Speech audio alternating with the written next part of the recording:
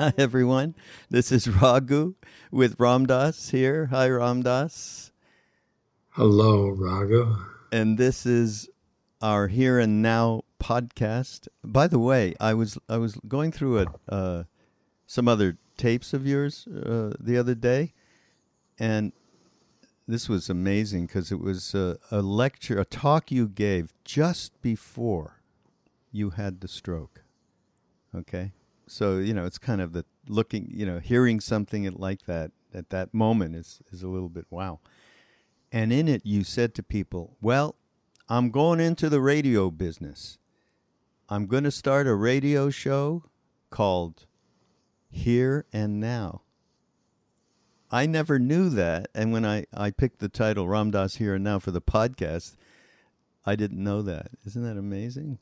So you ended up doing it. You ended up doing it anyhow, even though you got stopped by the stroke at that point. Yeah.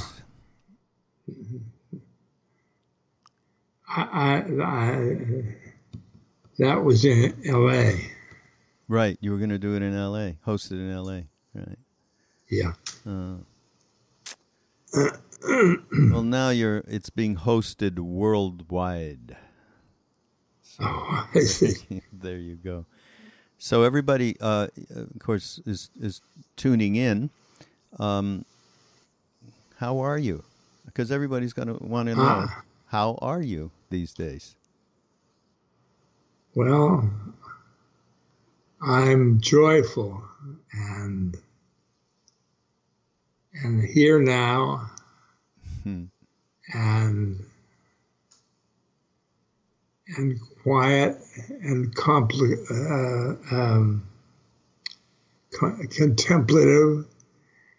and content.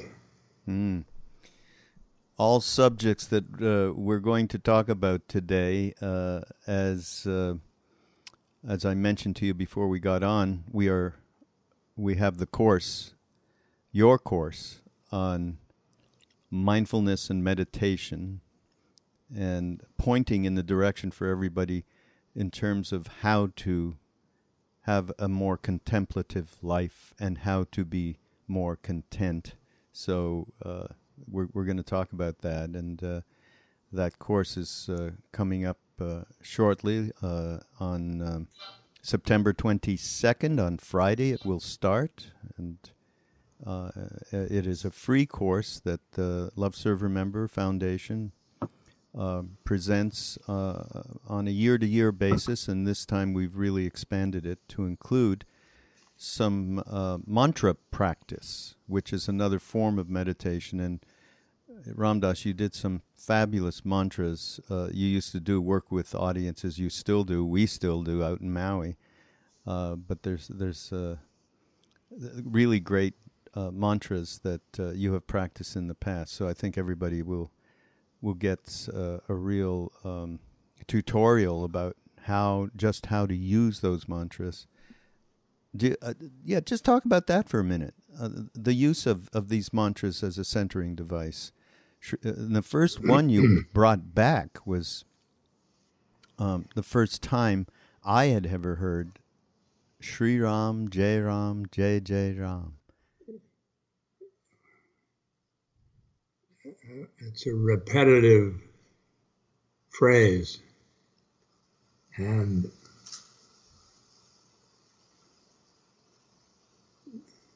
the meaning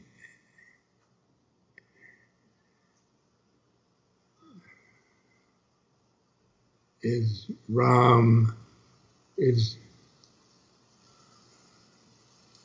over all. The absolute. Ram, the mantras usually the names of God, the names of the One, and they bring your mind to the One, to the all-encompassing.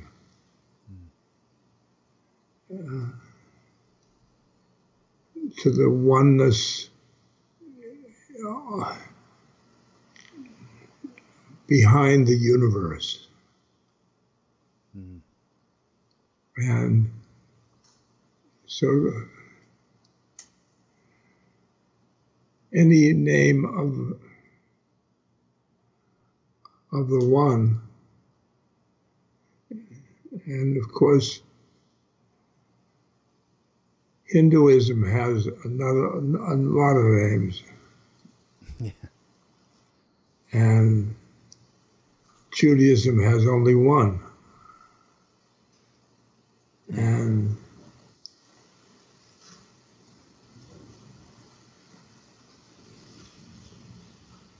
so the names are different colorings of like Ram is love, and Ram and Ram, Ram, Ram, Ram, Ram, Ram, and Sri Ram, Jai Ram, Jai Jai Ram, Sri Ram, Jai Ram, Jai Ram.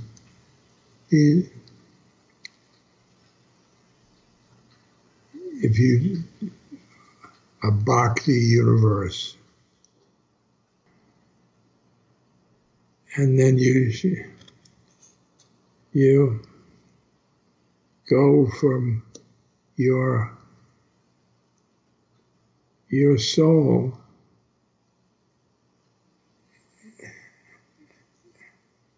and then go from your soul to the one.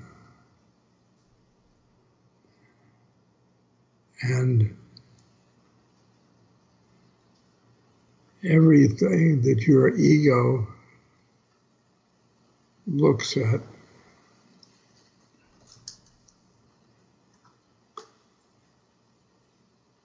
we get confused, our minds, and we say that this is reality. Yeah. Mm-hmm. And of course, it's the one part of the reality. And just like your life, your incarnation, this life,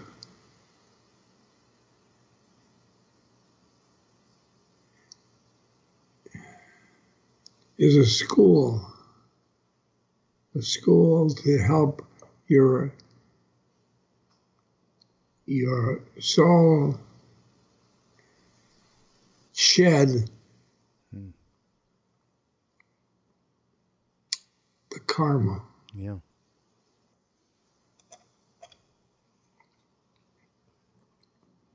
And it has got that karma from past lives or from the past in this life.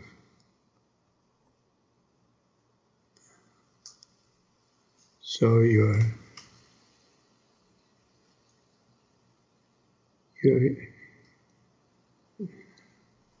so you will be a pure being, a pure soul. And then you are a pure soul can enter into the Atman, the place in your soul where God hangs out, and the Guru hangs out. You have a Guru. Everybody has a Guru. the Guru helps you to merge with the One. And would you say these names, these mantras, which are, as you said, different representations of different colors, I like that term, of God, that these mantras are like a boat which carries you to that space of the One. And that is a major purpose of the repetition of these names. And they do say in this, the Kali Yuga age, the age of destruction, which seems to be happening, it is most efficacious to repeat the name. Right? Now, Yeah. at the same time, actually in the opening week of this course, you had talked in an earlier talk about building a foundation, that every individual needs to build a foundation to enter onto the spiritual path, to tread the spiritual path, to navigate it. And I believe that much of what you talk about, especially when you had first come back from India, which really struck me, was the vantage point from which you start to see how you look at the universe, how you look at your world, rather. And, of course, Be Here Now, the famous book and the famous phrase, is endemic to anyone's ability to have a foundation, to be completely in the present moment, as you speak of and have spoken of so much. And it's a little bit of how to get there, and that's why we included the mantras that you just talked about, we just talked about, as a method. Of course, the other methods that you have taught and you yourself have used, Vipassana, one-pointed Anapana meditation, heart meditations, and of course this course has several of examples for people to practice and try and see which one fits them. But you've also talked about one thing in one of these talks. You've talked about Ramana Maharshi and his main teaching around self-inquiry. And I think that I'll say me, I won't say we, gloss over a little bit the usefulness of self-inquiry. That because we come from the Bhakti tradition, but you spent many a year teaching. Now that teaching about self-inquiry, teaching about finding out what is the vantage point, the perspective that you are seeing your universe, your world at. And who am I is a pretty good thing to ask yourself. Can you just talk about that a little bit? It's a pretty good thing. Yeah. I've spent many hours trying to plumb the depths of my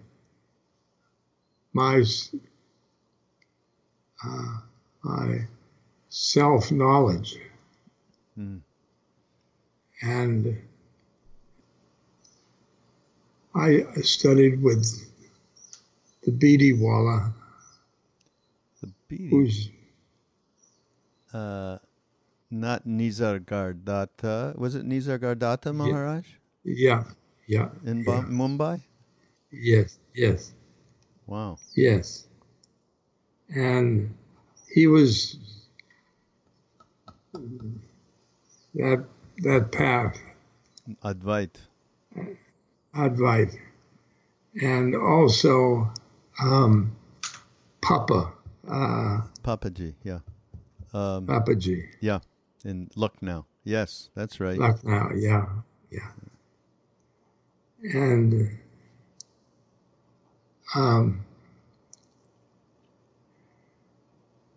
they use the mind, use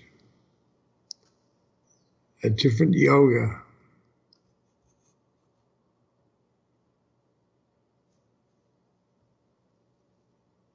The yoga of the mind to go from this plane here, the ego plane, to the one. Yeah.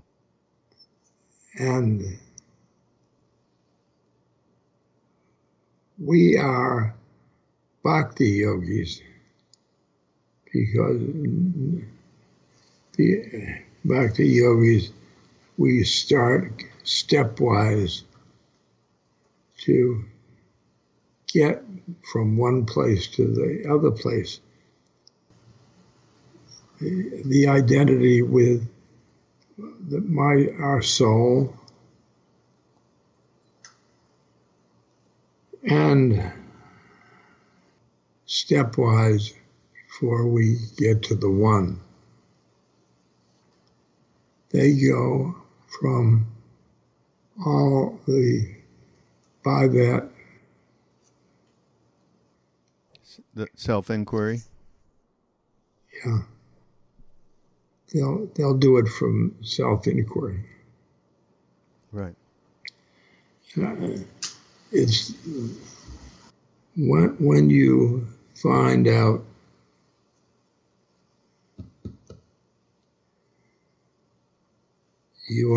where you're at,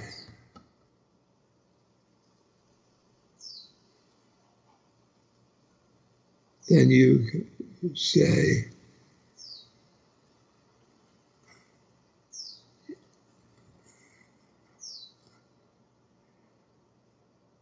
my perspective about the universe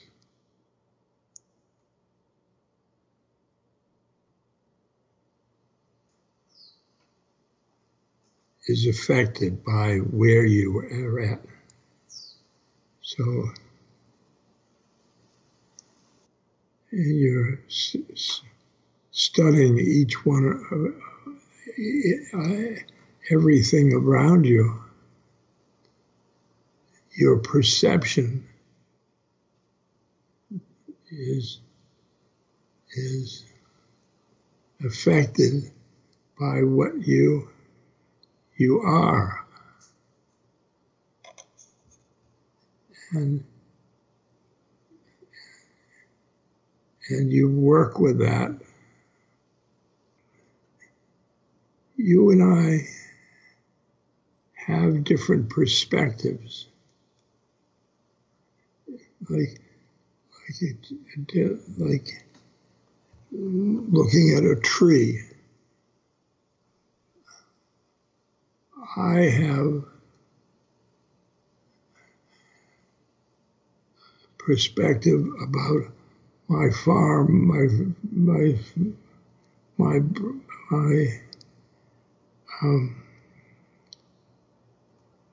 in New Hampshire. Mm. I was cutting down trees, and I would look at a tree as how much wood and how difficult it is to cut.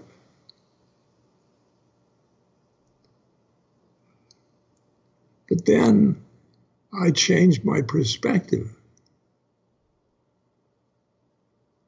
about trees.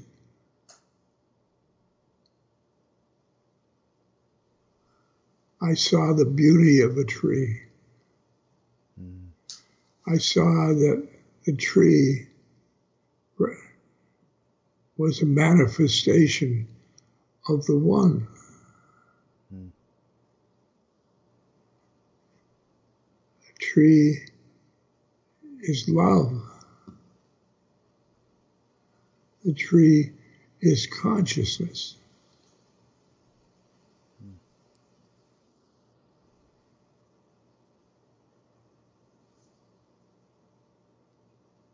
Now, I have a different perspective. Yeah. Yeah. Well, and that's so through your life, self-awareness, even though, and I say we, are on a bhakti path, Maharaji certainly, without telling us to do anything, we all were used as a methodology, self-awareness in one way or the other. Yours, and this is in the next week actually, talking about, or the week after actually, talking about the witness. And that was a major methodology that you used, that all of us used, one way or the other. Through some of us through Southern Buddhist teachings, some of us through the Advaita teachings that you just talked about with those teachers that you were with, some of us with the Tibetan Buddhist teachings around awareness, the witness. Now, of course, the big byword, which is part of our course, is mindfulness, which was back in the day when we were learning all of this stuff. It was less of a pop culture term, so to speak. But that self-awareness and that change in perspective and the examples you gave is, I believe, of paramount importance alongside of any of the paths or methods that you may choose or that you may be involved in, and certainly with the one that we are on, of Bhakti Yoga. Now, you yourself, and maybe you can tell this story a little bit, because one of the talks that you gave, and one very important part of the course, is around developing one-pointedness through, in this case, through the breath.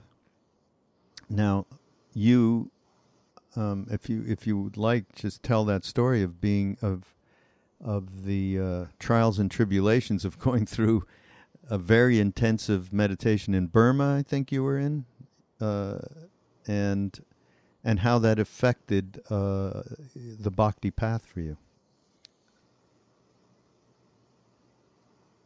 Well,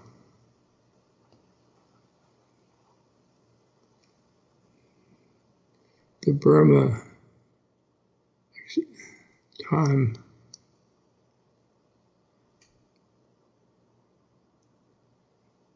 was Southern Buddhism. And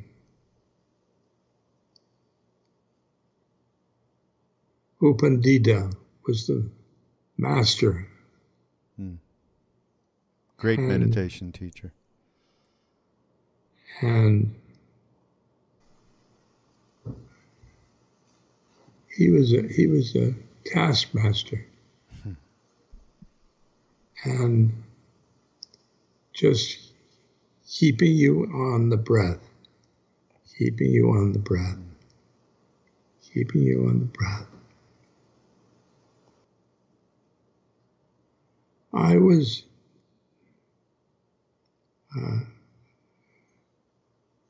taught by many, many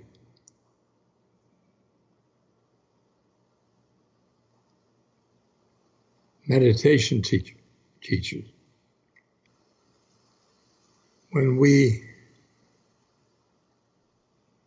went to Kosani,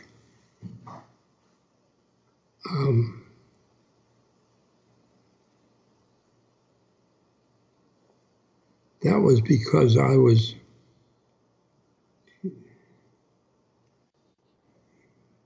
making a a summer plan. Menindra. Yeah. Menindra was another meditation teacher. And I wanted to learn from him. And he was going to go in this place in the mountains, Himalayas. And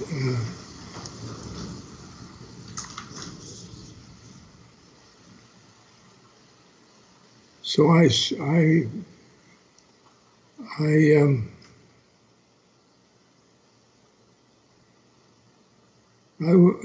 to Maharaji, I'm going to take this meditation, and then he said, if you want, that's the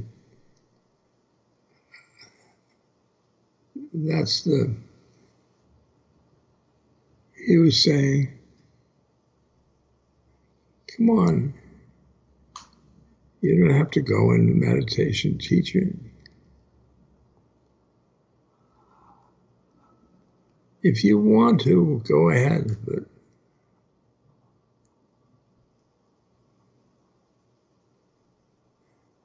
and then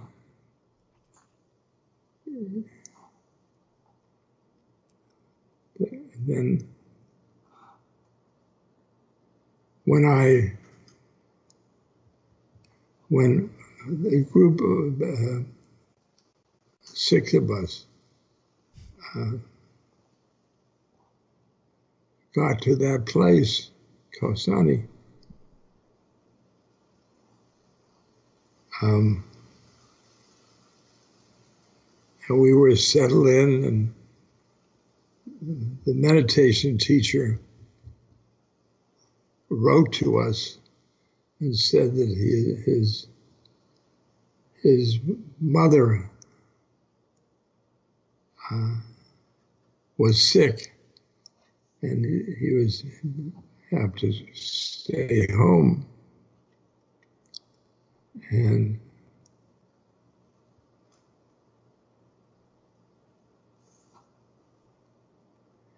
then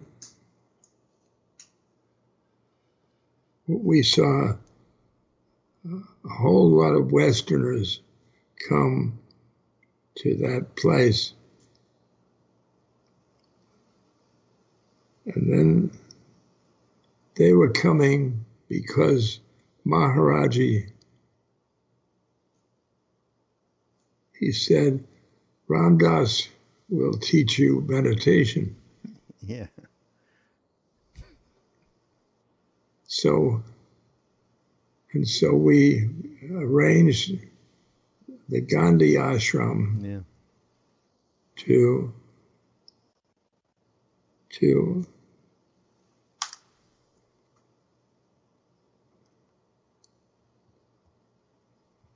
a meditation retreat.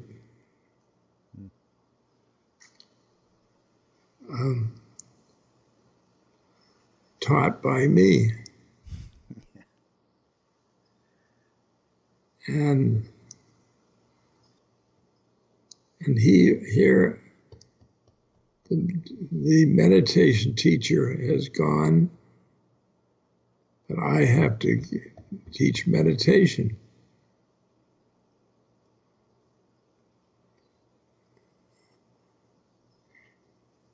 And my perspective about myself in teaching meditation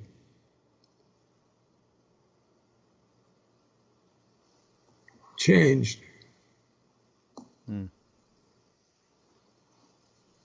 It's a lot of things are within us, and we find self-examination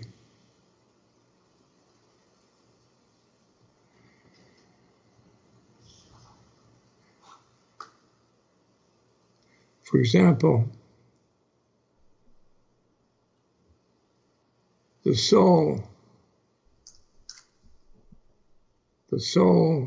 has the witness, love, compassion,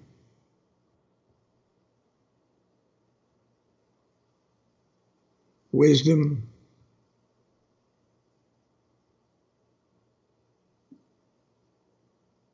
joy,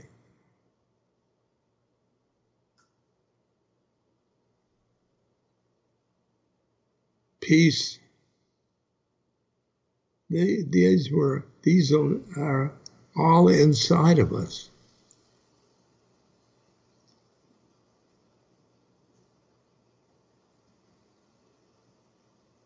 And your perspective about yourself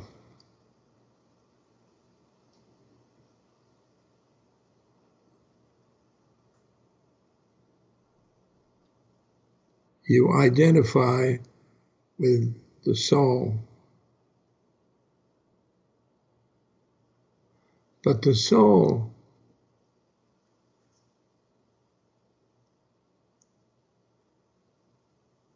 is a different plane of consciousness.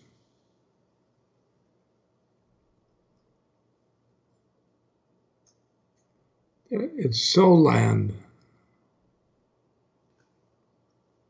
And you enter into the soul land.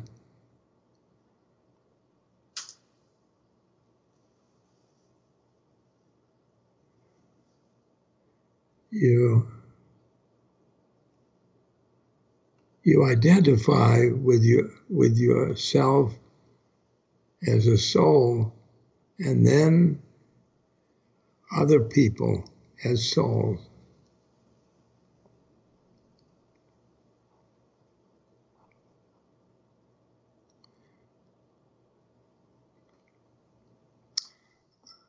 It was a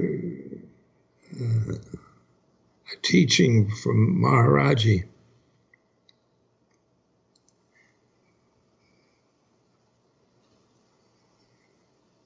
He told me to love everybody and tell the truth.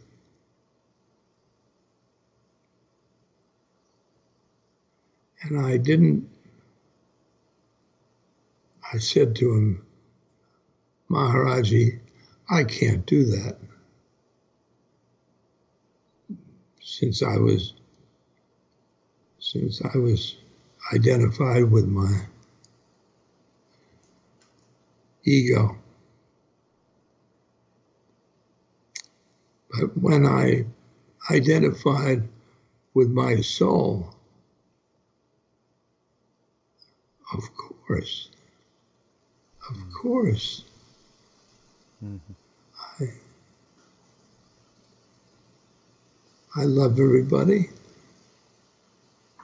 I tell the truth. Yeah. Well, that is the absolute, as far as I'm concerned, basic foundation. And when you identify with yourself as the soul, you radiate love,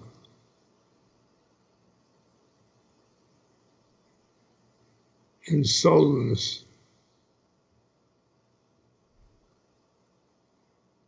You can mirror the souls of other people. Right. You can help them on the spiritual path. Right. As I was saying, that is the real foundation. This course. Yeah, for this course. It's teaching you all these things. self-inquiry, how to see the one, then we're going to methods.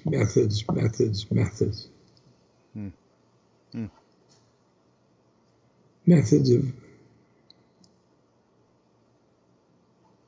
meditation, methods of singing,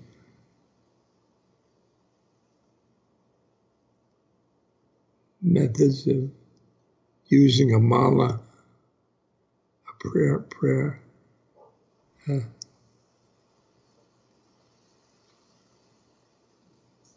What's it called?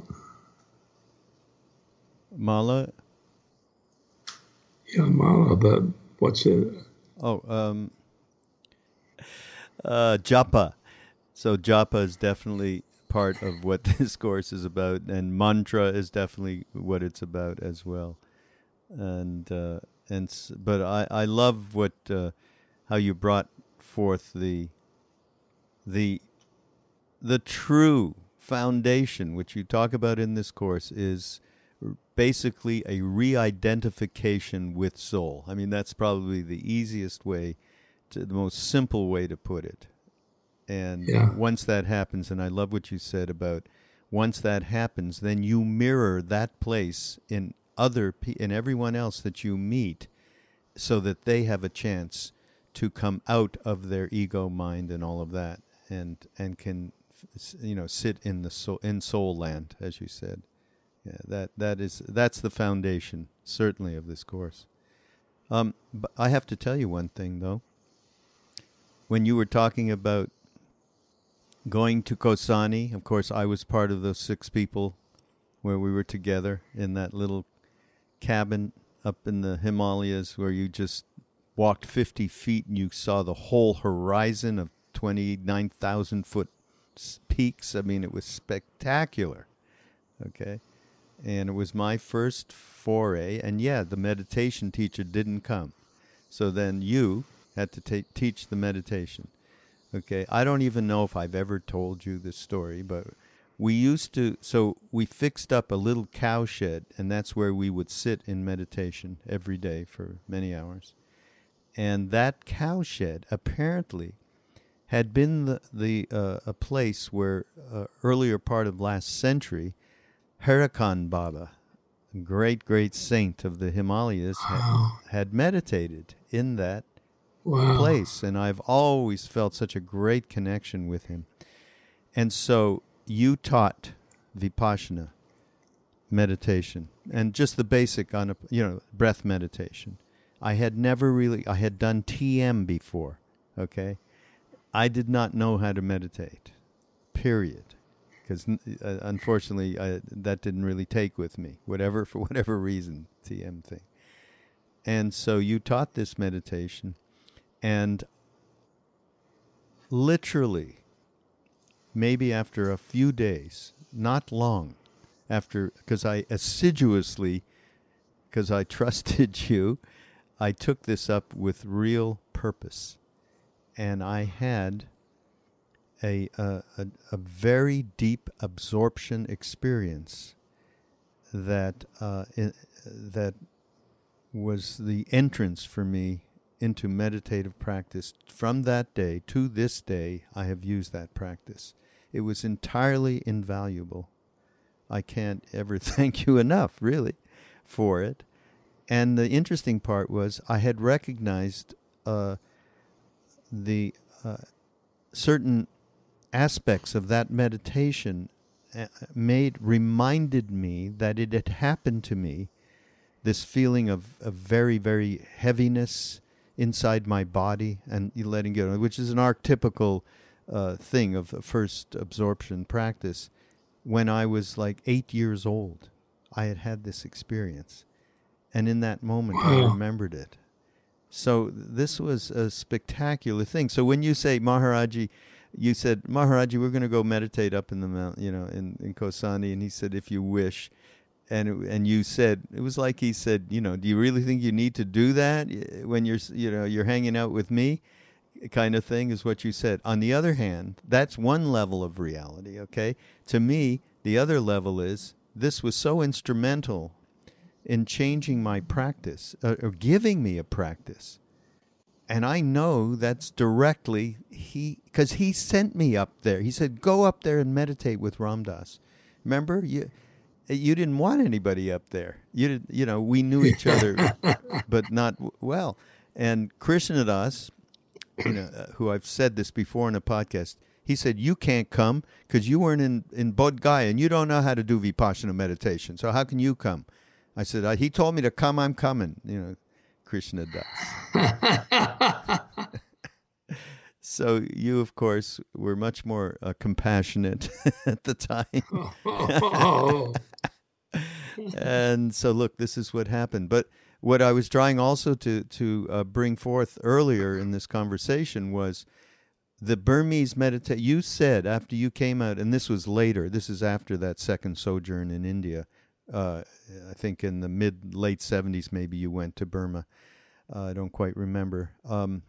But when you came back, and you have said this before, so I'm kind of reminding you, after that months, I believe 3 months, you spent a long time there.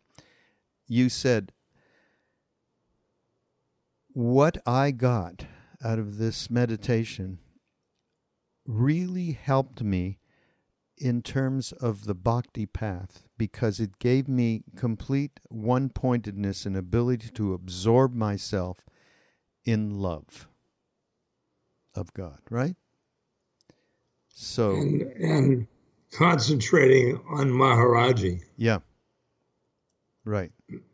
Right. So, I think that's a really important point, how these are not, there's a lot more commonality in how they fit in together, these different methods and different paths than meets the eye at times. And, the bhakti people look askance at the Advaitas, and the Advaitas think that the bhaktis are sloppy, and all of that goes on. But in reality, Maharaji was nothing but Advait.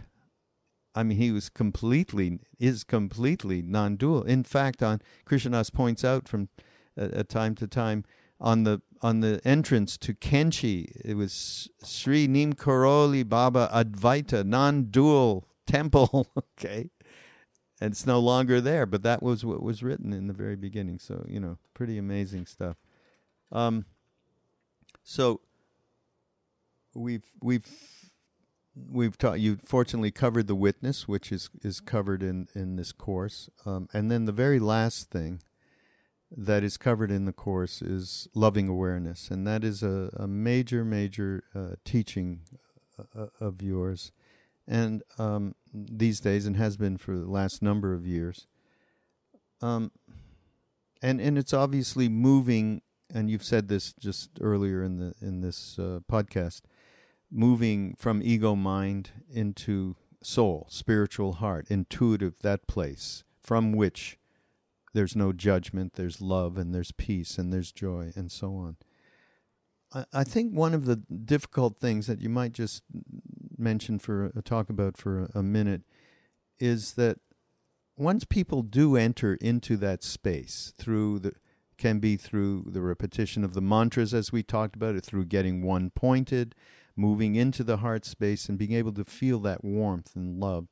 Many people, what happens is one of two things. Either the fear comes up when you get close to love.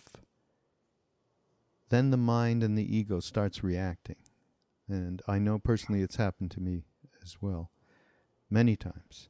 And the other, and so then that fear starts to really take over and wants to throw you outside of this place because it's a fear of dying. How do we break through and allow that love to take a foothold?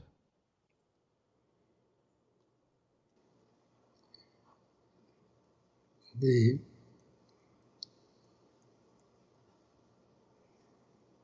the thoughts of the ego, these thoughts will not help you in the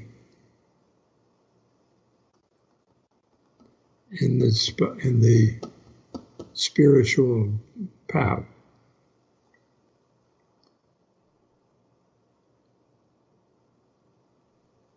And you feel weighed down with these thoughts.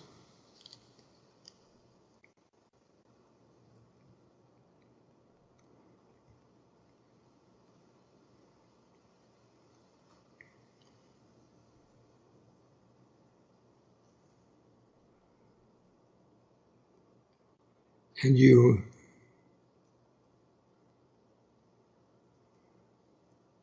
journey to the witness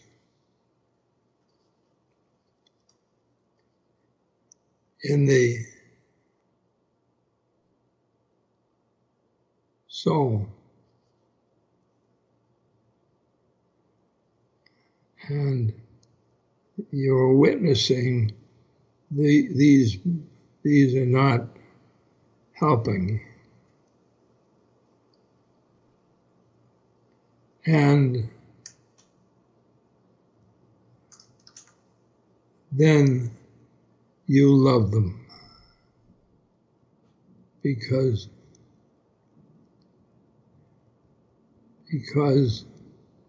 the witness is in the soul, and the soul loves. If you do anything with them other than love them,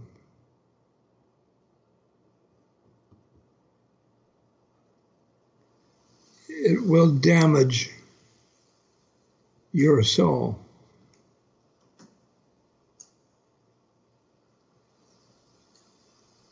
The soul, I am loving awareness, loving awareness, loving awareness, loving awareness, loving awareness. That's the soul. That's the soul.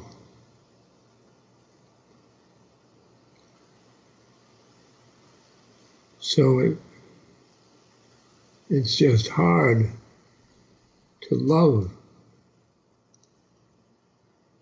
negative things. I just like them, just like you love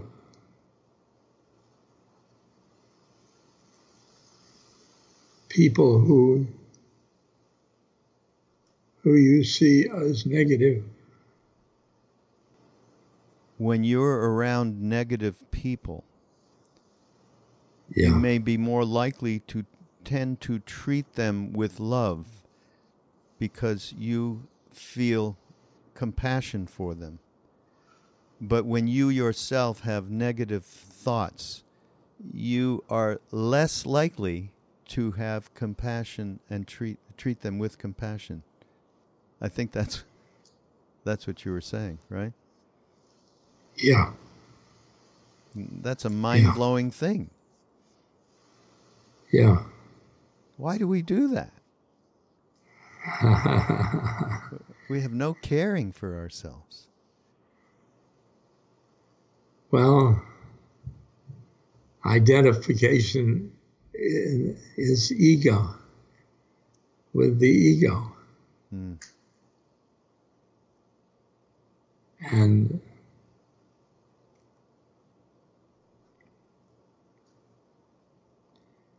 I find that my identification with my soul, the soul, I love everybody. I love the walls. I love the trees. I love everybody listening. Everybody. I love my wheelchair. I love my stroke. It brings me, love brings me so close to manifestations of the one.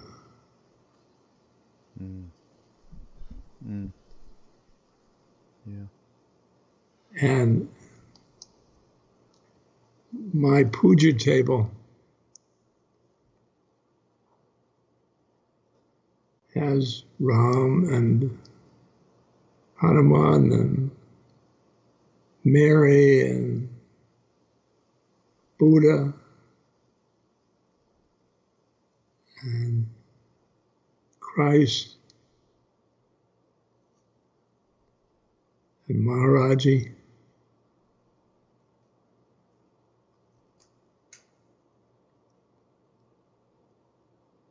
And President Trump. Mm-hmm. Because he's hard to love.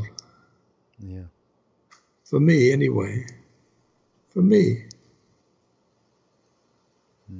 And that means that picture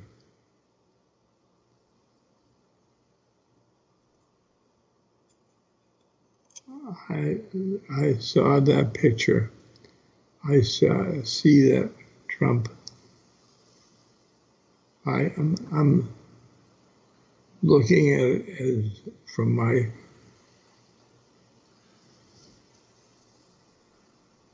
my ego. I know him only by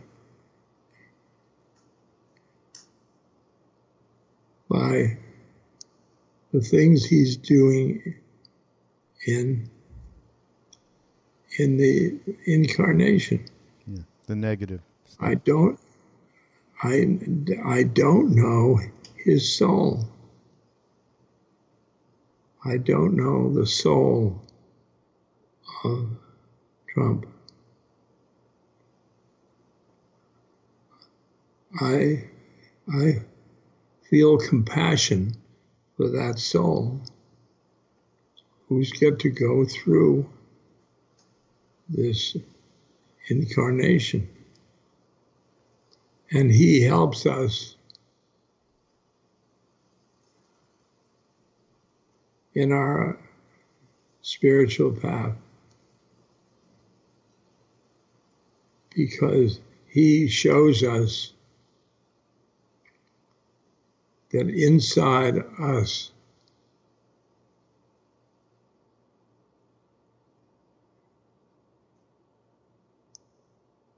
is fear, is anger,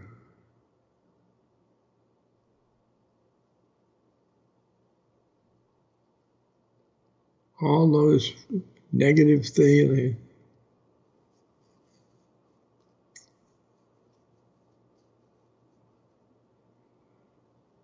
We root them out and love them.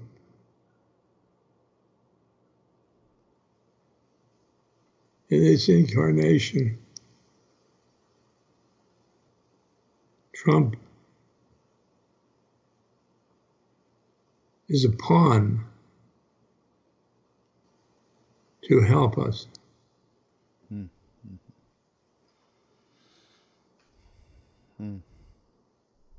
It's like in the Ramayana,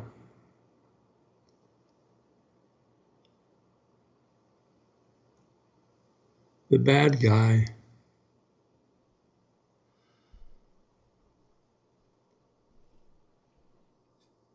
they say he's bad this incarnation. Well, he in a previous incarnation, he's a very good sadhu. So the badness was a role of that bad guy. Ravana. Ravana,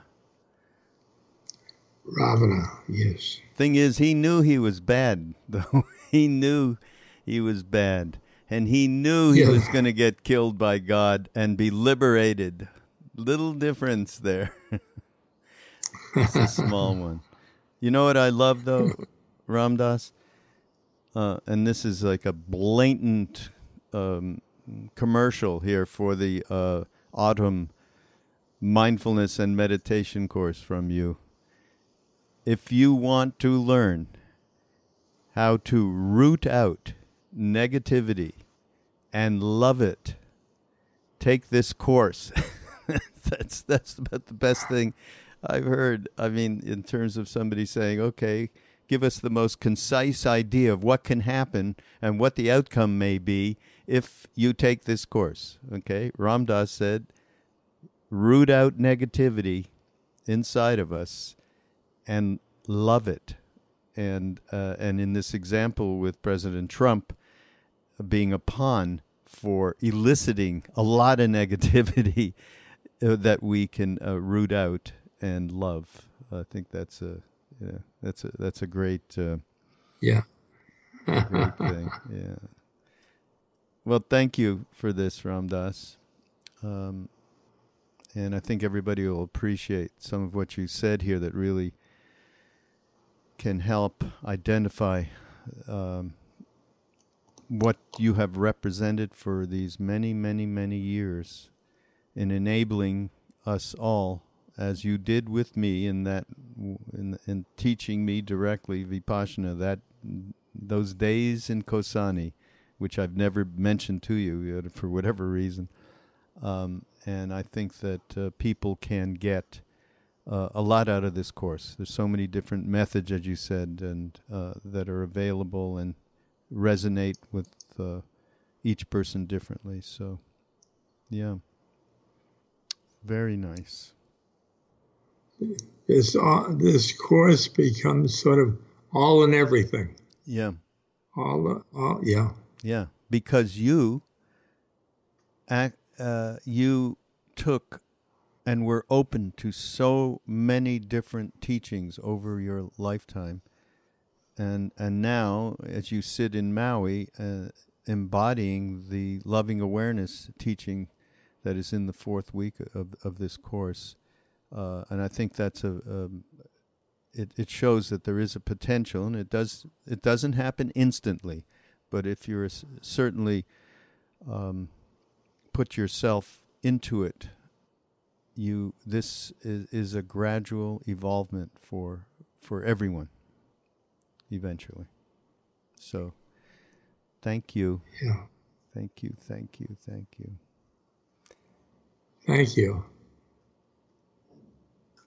This is Ram Dass Here and Now, and this is Raghu Marcus, and Ram Dass and I will see you next time.